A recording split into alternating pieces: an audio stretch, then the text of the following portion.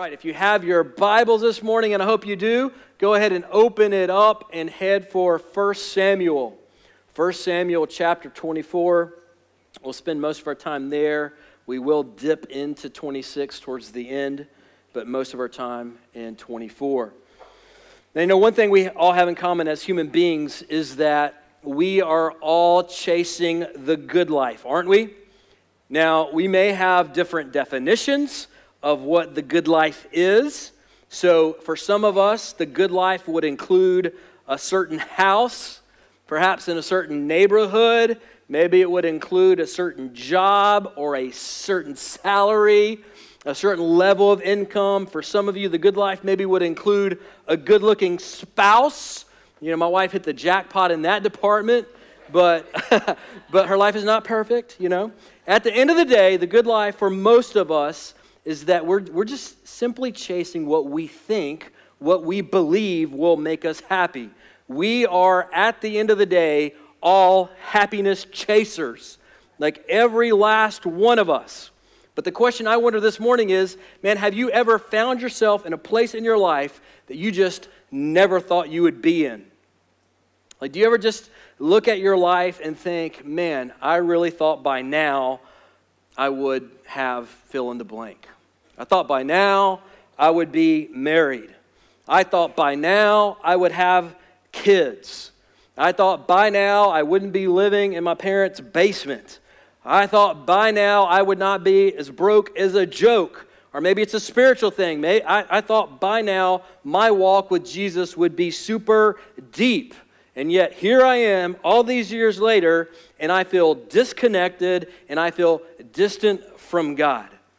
And so the question that I want us to answer this morning is, what do you do when life doesn't pan out the way that you hoped that it would? And does God have anything at all to say to those of us who find ourselves in that place in life, or perhaps, if you're young, for those of us who are going to find ourselves in that place at some point in the future? And the good news is that God absolutely has something to say to us for those of us who have found ourselves in that place. And so if you missed last week, here we are in the story of David's life. David is now on the run for his life. Saul is the king. At this point, Saul is delusional, he's paranoid, he's violent, he's angry. He has just gone mad with jealousy over David, and he is literally hunting David as if he were like an animal in the wilderness. And so somebody tips Saul off of where David is with his men in the wilderness, and he goes out to find and kill David. That's where we're going to pick up 1 Samuel 24, beginning in verse 2. This is what it says.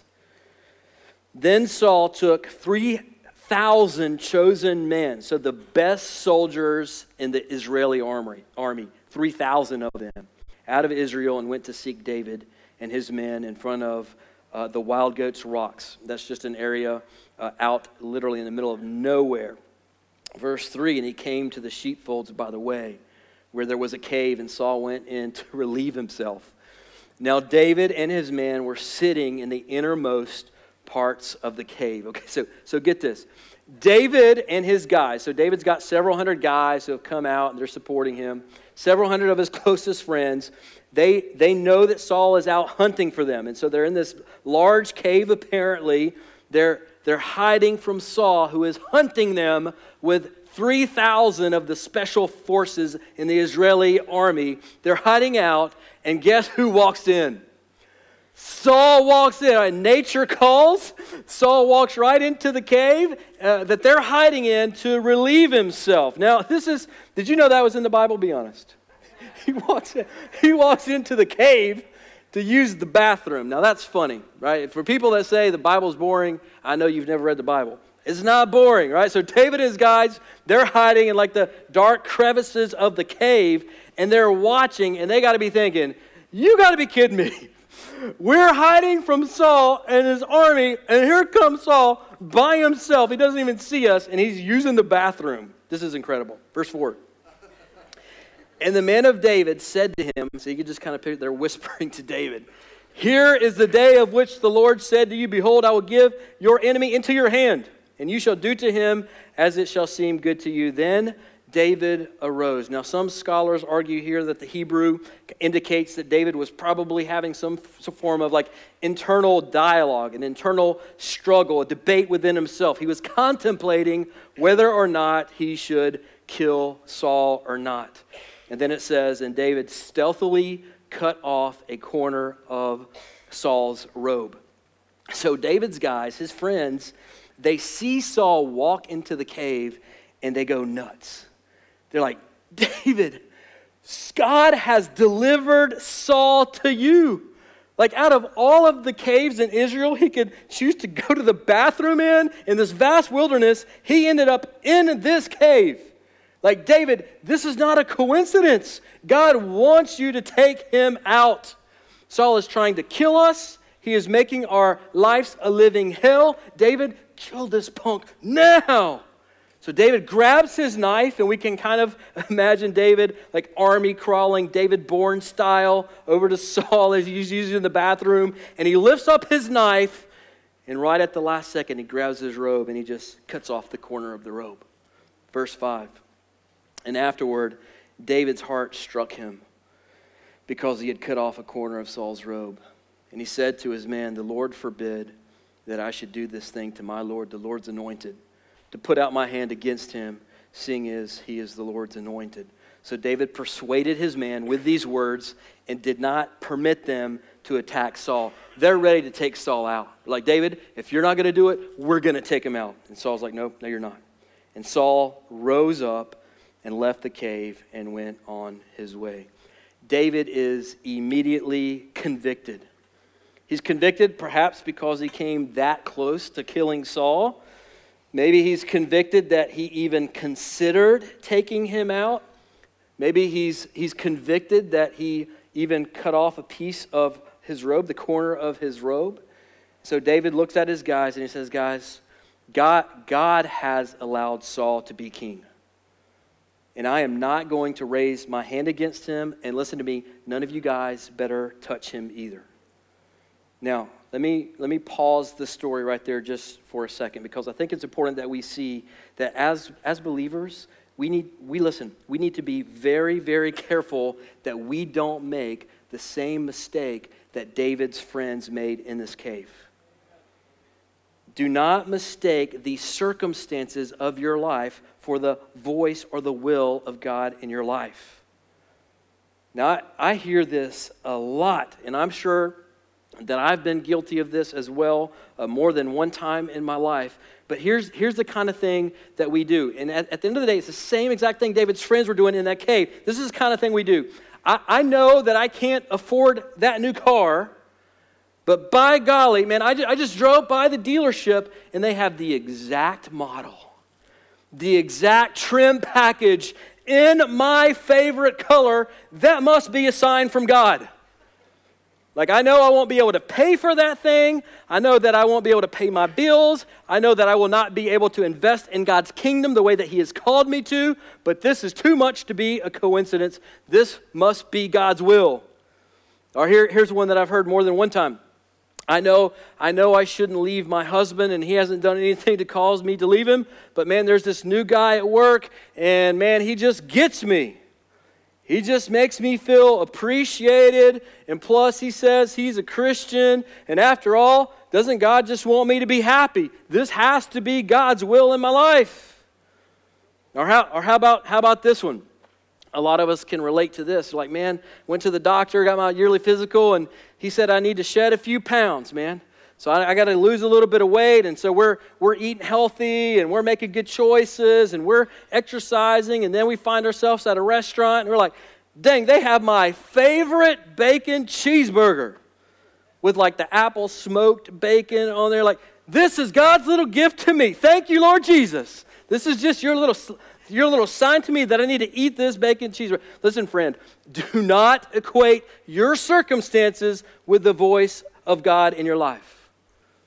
That is fool's gold, man. It is like an alcoholic driving by a bar on the way home and saying, well, since God allowed that bar to be there, that's my sign from God that it's okay.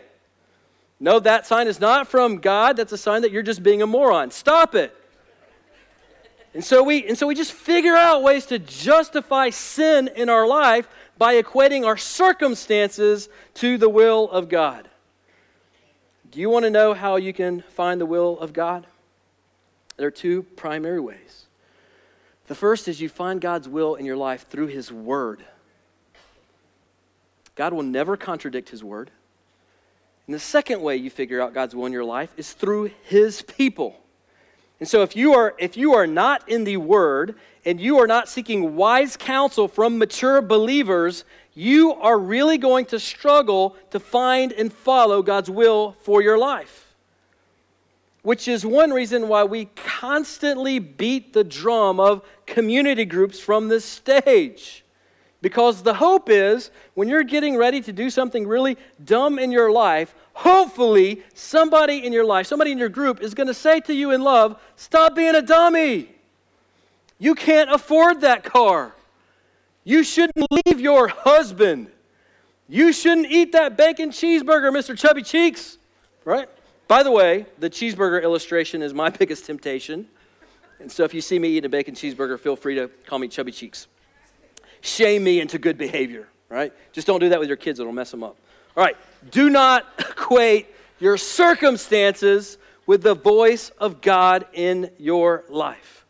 Now, before we move on, I want to take about 60 seconds, and I just want to speak to our teens and our young singles for a minute, because listen, I see this and I hear this a lot. I don't care how cute he is. I don't care how hot you think she is. I don't care how funny they are or how much you think you have in common with them. If they are not following Jesus, it is not God's will for you to be with them. Period. The end. Amen. If I had $1 for every time I had to counsel somebody in a broken, miserable marriage, and I hear, man, I just thought I could change them, Chris. I just thought I could change them. I thought eventually they would come around, they would fall in love with Jesus, and we'd want to be a part of a faith community together and raise our kids in church together. Listen, Scripture is crystal clear. As believers, we are not to be unequally yoked. And this is not God being a cosmic jerk. This is His love and His protection to you and over you. Young people, find someone running hard after Jesus and run hard with them. That's the guy, that's the gal that you may want to date. Follow God in His Word. Seek advice from His people in the church. Do not equate your circumstances to God's will or His voice in your life. That would be a tragic mistake. All right, rant over. Back to the narrative. David goes all Jason Bourne, crawls up to Saul as he's doing his business and cuts off the corner of his robe. Now, I just find that hilarious. Anyway, it says David's heart, when he did this, David's heart struck him. He's convicted. He's convicted that he's taken matters into his own hands. And here's what I want you to see from that. This is the big idea. If you walk out of here with nothing else, walk out of here with this. The big idea of the whole message is this. The good life is found on the other side of trusting God. Okay? Now, I'm about to give you 4 truths that all flow from this one truth and all point back to this one truth. The good life, when I say the good life, we're not talking about an easy life, but the life that we all deep down desire. The life of value, the life of meaning, a life that matters, a life of chasing something out bigger than ourselves. That life is found as we learn to trust God and walk with Him. And I want to show you several key truths about trusting God and finding the good life as we look at David's life. Here's point number 1. Trust in God leads to sensitivity to the Holy Spirit. Now, David cuts off the corner of Saul's robe. And the scriptures tell us that his heart is absolutely wrecked because he realized that he stepped outside of trusting God even just for a moment. Now, the guys that are with him, his friends, are undoubtedly thinking, David, what is wrong with you, you freak? You know, we've been waiting for this opportunity. We just had a chance to take Saul out and get rid of all the problems in our life, and you just blew it. Now, maybe you're like me as I was studying this week. And my first thought was like, man, what's the big deal? He just cut off the corner of his robe. That's not a big deal. If I was there, I probably would have killed him. He should be feeling good about himself. Listen, this is why it's a big deal, and this is why it's important. When we don't trust God, we begin to take things into our own hands. We begin to try to control and manipulate our circumstances, things in our life, people in our lives, and in doing all of that, if we're not careful, we can begin to lose our sensitivity to hear the Holy Spirit of God. And listen, this is a big deal because it's the Spirit who guides us as believers. It's the Spirit who convicts us, confronts us in our sin. It's the Spirit who comforts us, right? And when we quench His work in our hearts, we choose to trust in ourselves instead of trusting in God. See, David's lifestyle of trusting God allowed him to be incredibly sensitive to the Spirit of God. And when he stepped outside of that trust, his heart was absolutely wrecked. Listen, as a believer, you need that sensitivity to the Holy Spirit of God in your life. I need that sensitivity to the Holy Spirit of God in my life. And you find that sensitivity as you begin to trust in God and walk with Him. Instead of trying to control everything in your life, manipulate people and circumstances and all the things that we try to do when we put ourselves on the thrones of our own lives. And one more thing before we move on. David had a choice to make in that cave. And really, at the end of the day, it's the same choice that most of us get to make every single day of our lives. And the choice is this. Do I take shortcuts to get where I want to go in life, or do I trust God in His timing? Now remember, David had been anointed as king. Saul was wearing his crown. Saul was sitting on his throne while trying to kill him. It would have been really easy for David to take a shortcut. Just take Saul out in that cave and walk out of that cave as king that very day. In fact, almost everyone would have understood and even celebrated that decision by David. But David wasn't interested in the shortcut. He wasn't interested in the compromise to get what he wanted faster. And the reality is, you're going to be tempted to take shortcuts in your life. You're going to be tempted to compromise in your life as well. In fact, I would just guess probably a lot of you are sitting there, right here, right now, in that moment, considering whether you're going to take that shortcut in your life or not. Young ladies, let me just speak to you for a minute. You get in that situation where you want to get that boyfriend, or you got that boyfriend, you want to keep that boyfriend, you're going to be tempted to compromise. You're going to be tempted to take that shortcut. You're going to be tempted to sell out on your sexual purity that you know God has called you into. Or maybe you're here right now and you're a person that financial security, man, that's just super important to you. Tax season's coming up, man. You're going to be tempted to fudge just a little bit on your taxes. We justify it, right? Well, the government gets too much of my money anyway, and they don't even know how to spend what they got. They're not going to miss this. I'm just going to fudge the numbers here a little bit. I'm not going to add this in over here a little bit, right? Or you steal from your workplace. You justify it by saying, man, they owe me way more than that in unpaid overtime. Maybe you're married and you're just not feeling emotionally fulfilled or sexually fulfilled or whatever it is, man. You're going to be tempted to take a shortcut. You're going to be tempted to pursue an affair or dabble in pornography. Man, it is a slippery slope. And I'm just here to tell you, the good life that you're looking for isn't found in the shortcut. It's in the long road of trust in God and obeying His ways that will lead you to the life that you're really looking for. Verse 8. Afterward, David also arose and went out of the cave and called after Saul, "My lord the king." When Saul looked behind him, David bowed with his face to the earth and paid homage.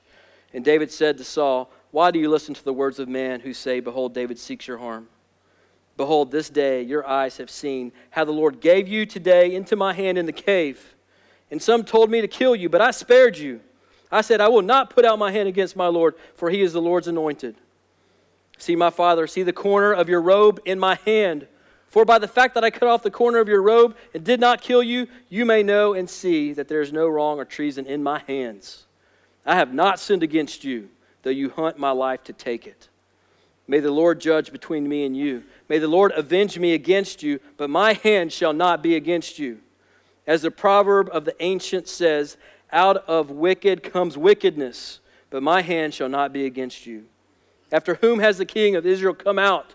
After whom do you pursue? After a dead dog, a flea? David saying, listen, Saul, I'm nobody. I've never been a threat to you. You're out here hunting me down for no reason. Verse 15, may the Lord therefore be judge and give sentence between me and you, and see to it and plead my cause and deliver me from your hand. And so David comes charging. Picture this. Saul walks out, does his business, walks out. David comes charging out of the cave. And he bows down and he says, hey, Saul, why are you coming after me? I had the chance to kill you. Look, here's the corner of your robe. I could have shanked you in that cave and taken you out, but I didn't. Why do you hunt me? Why do you hunt me like I'm a dog or a flea? I'm a nobody, Saul. I will never raise my hand against you. And I will trust God to deliver me from your hand. Now, just think how crazy bold this was of David to do. Saul is standing there with 3,000 of his best soldiers trying to kill David. And David just walks right out into the daylight and says, hey, Saul, got the corner of your robe right here, brother. Stop hunting me. God is going to take care of me. Where does this type of boldness come from? Saul easily could have killed David right there on the spot. In fact, odds are pretty good that that's exactly what was going to happen. So here's the second thing that I want you to see here about trust. Number 2, trust in God activates an uncommon boldness in our lives. See, David knew the promises of God well. David trusted God's promise that one day he would be king. And this level of trust, this level of faith in God, produced this uncommon boldness in David's life that made him an incredible leader and allowed God to use him in some pretty unbelievable ways. Now, all that to say this. If you find in yourself, if you sense in yourself this constant sense of timidity and fear, so this is kind of self-examination time. Now, look, I understand we all experience anxieties at times. We all experience different fears in our lives at times. That's normal. You would be weird if that never happened to you. But I'm just saying, look, if this is one of the defining characteristics of your life, that you just live with a constant sense of timidity or fear or anxiety, look, I would humbly ask you to consider where you're at this morning in your trust level with God. I've found at times in my life when I tend to be more gripped by anxiety or fear, I can look back at those seasons and I can clearly see I was not walking in trust. And I can also, on the same token, I can also look back at seasons in my life where I was living and leading boldly and see, yeah, I was walking in complete trust of God. See, trust in God activates this uncommon boldness in our lives. And Saul, by the way, Saul sees this, and he's moved. He's actually moved by David's compassion. He leaves. He allows David to leave. That, of course, doesn't last for long. Turn over to chapter 26 really quickly. So 2 chapters later, Saul decides to go after David again. He's just driven by this rage and jealousy over David. So he takes, again, 3,000 of his best soldiers. They're out in the wilderness hunting David again. This time, David has spies out. He hears that Saul is out there looking for him. And this time, instead of hiding in a cave, David makes a beeline for Saul's camp. So he's there with his guys. You kind of picture them in a mountain kind of overlooking the valley. And Saul's there with his 3,000 soldiers. Night falls, waits for him to kind of fall asleep. And then David takes one of his friends named Abishai, and they go down into the camp. The scriptures tell us that Saul was sleeping in the middle of the camp. And so you had basically this idea of 3,000 soldiers sleeping in circles around Saul to provide him protection. And right by his head, the scriptures tell us that Saul had a water jug and he had his spear stuck in the ground. Just in case something happened, he could grab his spear really quick and fight off anything or anybody that was coming after him. And the Bible says, man, the whole army that night fell into a very deep sleep.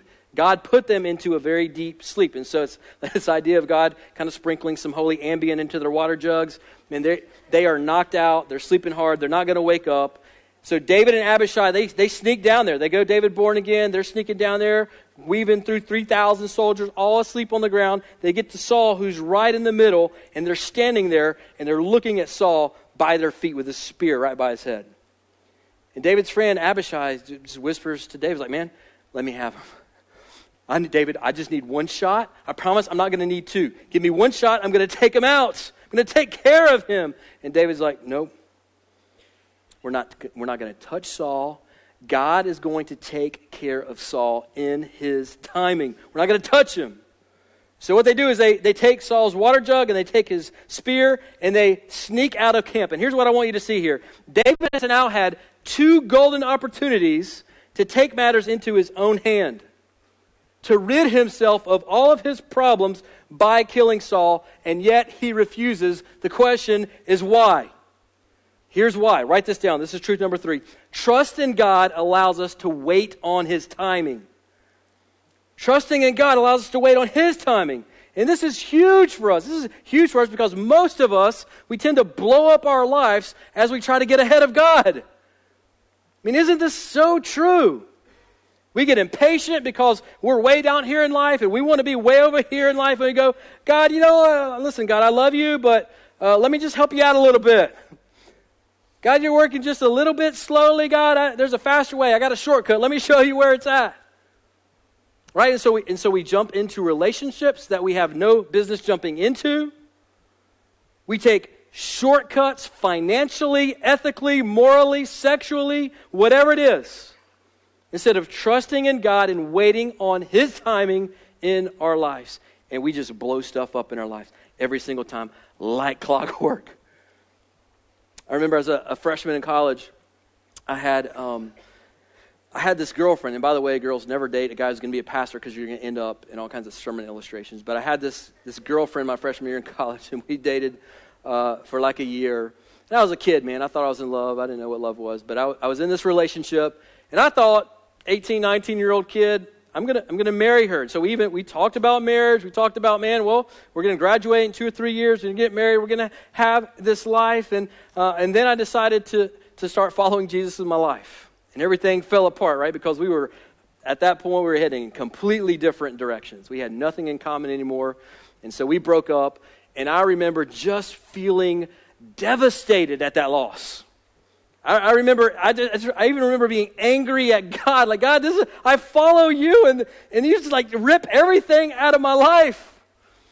And not more than a year and a half later, I transferred, went to another college, and I met a beautiful girl who is now my wife. And I can now look back and say, thank you, God, for not giving me that shortcut. Thank you for not giving me what I thought I wanted. Thank you for allowing me not to compromise and take the shortcut to get where I thought I wanted to be in life when you had a better plan for me all along. Trust in God allows us to wait on his timing. Watch what happens next. This is 1 Samuel 26, beginning in verse 14. All right, so David and Abishai, they've just gone in, taken the water jug, taken Saul's spear. They've escaped the camp now. Verse 14. And David called to the army and to Abner, the son of Ner, saying, will you not answer Abner? Now Abner he's Saul's military commander. Abner is a bad dude, right? He's a military veteran. He's this violent guy. He's not the dude you want to be messing with. Then Abner answered, who are you who calls to the king? And David said to Abner, are you not a man? Who is like you in Israel? Why then have you not kept watch over your Lord and king? For one of the people came in to destroy the king your Lord. This thing that you have done is not good. As the Lord lives, you deserve to die because you have not kept watch over your Lord, the Lord's anointed. And now see where the king's spear is in the jar of water that was at his head. David's like taunting Abner, right? You can just see these guys kind of yelling at each other across the valley. Verse 17. Saul recognizes David's voice and said, is this your voice, my son David? Like, what a fraud, right? Trying to hunt him and kill him. He hears his voice. He's like, my son David, come to me. Of course, David's not an idiot. It's verse 18. So he said, why does Why does my Lord pursue after his servant? For what have I done? What evil is on my hands?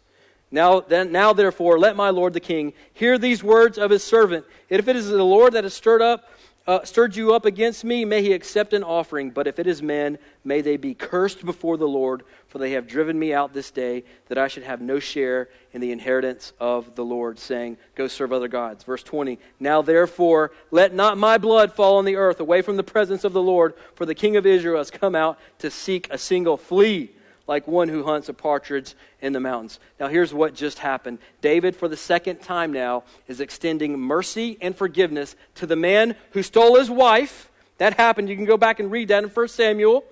And is trying to murder him. So the guy that stole his wife, trying to murder him, now for the second time, David is giving him mercy, grace, and forgiveness. And here's a principle I want you to get from that. This is our last point this morning. We'll begin to land the plane. Point number 4, trust in God releases us from revenge and liberates us to forgive freely. Which means, friend, when people wrong you, when people betray you, when people wound you, like the weight of that injustice is not on your shoulders. You don't have to carry the weight of that. Listen to what the Apostle Paul says as he writes a letter to the church in Rome. This is what Paul says. Repay no one evil for evil, but give thought to do what is honorable in the sight of all. If possible, so far as it depends on you, live peaceably with all. Beloved, never avenge yourselves, but leave it to the wrath of God. For it is written, vengeance is mine, I will repay, says the Lord. Amen. To the contrary, if your enemy is hungry, feed him. If he is thirsty, give him something to drink. For by doing so, you will heap burning coals on his head. Do not be overcome by evil, but overcome evil with good. Amen. This is freedom, friends. To feel like the burden is not on us to get people back. To get revenge when they betray us or hurt us. To correct every false thing that gets said about us. Just to release it to God and trust that God is going to be like, look, watch, I'm going to take care of it for you. You don't have to fight this battle. I'm going to fight it on your behalf. You just trust me. See, friend, almost all of our sin is rooted in a fundamental lack of trust in God. Because when you trust in God, you will begin to live with a sense of confident boldness like David did. You will begin to live with this process in our lives of just confidently being able to rest and wait on God's timing in our lives. We'll be free from this idea that we have to seek revenge, that we have to correct injustices in our lives. We begin to live lives that are full of grace and mercy and compassion and forgiveness. Now, we don't have time to read all this, but if you go back to chapter 24, Saul is so moved, in fact, by David's compassion and forgiveness that he begins to weep. The scriptures tell us that Saul begins to weep loudly. Saul he's broken under the weight of David's grace and forgiveness. Listen, church, forgiveness is powerful. Forgiveness is powerful. And only a full-throttled trust in God allows us to live and love other people in this way. As we wrap it up this morning, I think one of the dangers for us when we have messages like this one is that oftentimes we can leave feeling like, man, Chris, that's all good and well, but I could never live like that. Talking about trusting in God and all of these things and how David lived his life and forgave again and again and trusted God, waited on his timing, all these things. Those are really good ideas on paper, Chris, but I don't have it in me to live that type of life. And so if you're not careful, you could actually leave here feeling defeated. And so here's what I want you to see as we close. David wasn't perfect. Not by a long shot. In chapter 21, we read this time where David he lies to a priest to get some food because he's hungry. In chapter 25, he gets so mad because some jerk named Nabal insults him that he gets his posse ready, and they almost go and kill him. We're going to watch in a couple weeks together as David falls in the most spectacular, tragic way imaginable. See, David isn't perfect. David wasn't sinless. We all have lapses, but here's the question for us. What do you do when that happens in your life? Do you just wallow in your sin? Do you just embrace it? Or like David, is your heart wrecked? Do you repent of it? Do you run back to the gospel of Jesus and cling to him and just confess, like, God, I need you. Like, there is no way I can live the life you're calling me to live in my own strength. I can't even trust you the way that I'm supposed to trust you. God, I need you to help me trust you. God, I need you to help me wait on your timing. I need you to help me not take shortcuts, not compromise. God, I need you to release me from these feelings of revenge and bitterness. God, I need you to fill me with your kind of love and compassion and forgiveness, even to those who have harmed me and betrayed me, even to my enemies. Now, here's the deal. The bad news is that you can't live this life that God is calling you to just by trying harder. You can't.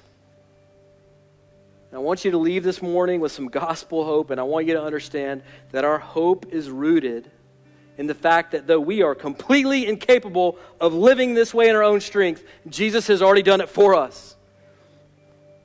He has already done it for us. And it's as we learn to walk with him, as he begins to shape our hearts and our minds through his power, through his Spirit, he begins to live this kind of life out in our lives. Maybe you're here this morning and you're not where you thought you would be in life. Maybe you're sitting here and you're like, man, my life has been one bitter disappointment after another. Maybe you're a place in your life right now where you're just being tempted. You're just being tempted to take a shortcut in your life. You're being tempted to compromise, to not wait on God's timing in your life, to not trust God to give you the good life that he has for you. Listen, that good life that you're looking for is found in trusting God. Through the disappointments, through the lapses, through the failures, pointing back, clinging to the gospel of Jesus every single time.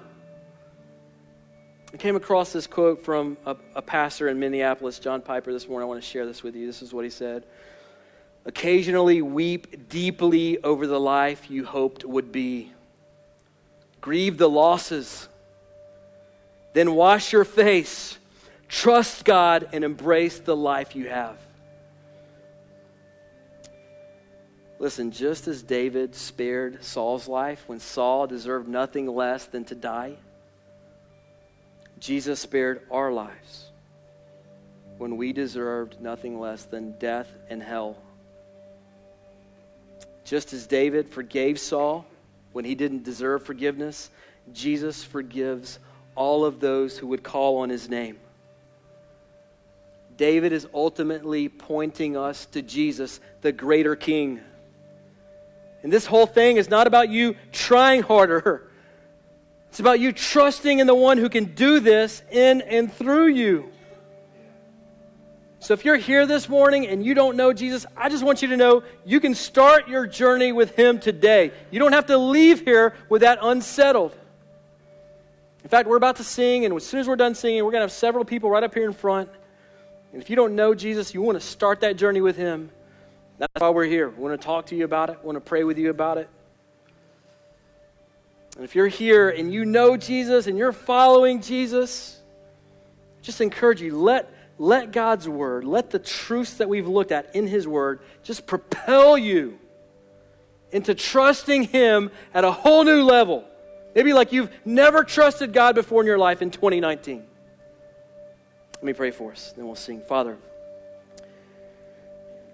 would you teach us what it means to really press into you? Would you teach us what it really means, what it really looks like in our lives to actually trust you? Not just say that we trust you, but to trust you with the way that we live our lives, God. And Father, would you show us, would you just give us a little glimpse of your glory, of your beauty, of your goodness? Would you give us that glimpse, God, so that it would be foolish for us to live in any other way but then trusting you completely? And God, we know we can't do this on our own. We know that we need Jesus to do this in us. We don't have the capacity to live this way, to trust you this way, to love other people this way, to forgive this way. But you do, God. And we know that in Jesus, we can live powerful lives like this. God, and so our prayer, our collective prayer as New Life Church this morning is, God, help us trust you. And we ask this in the name above every other name, the name of Jesus the Christ. Amen. Church, let's stand and sing.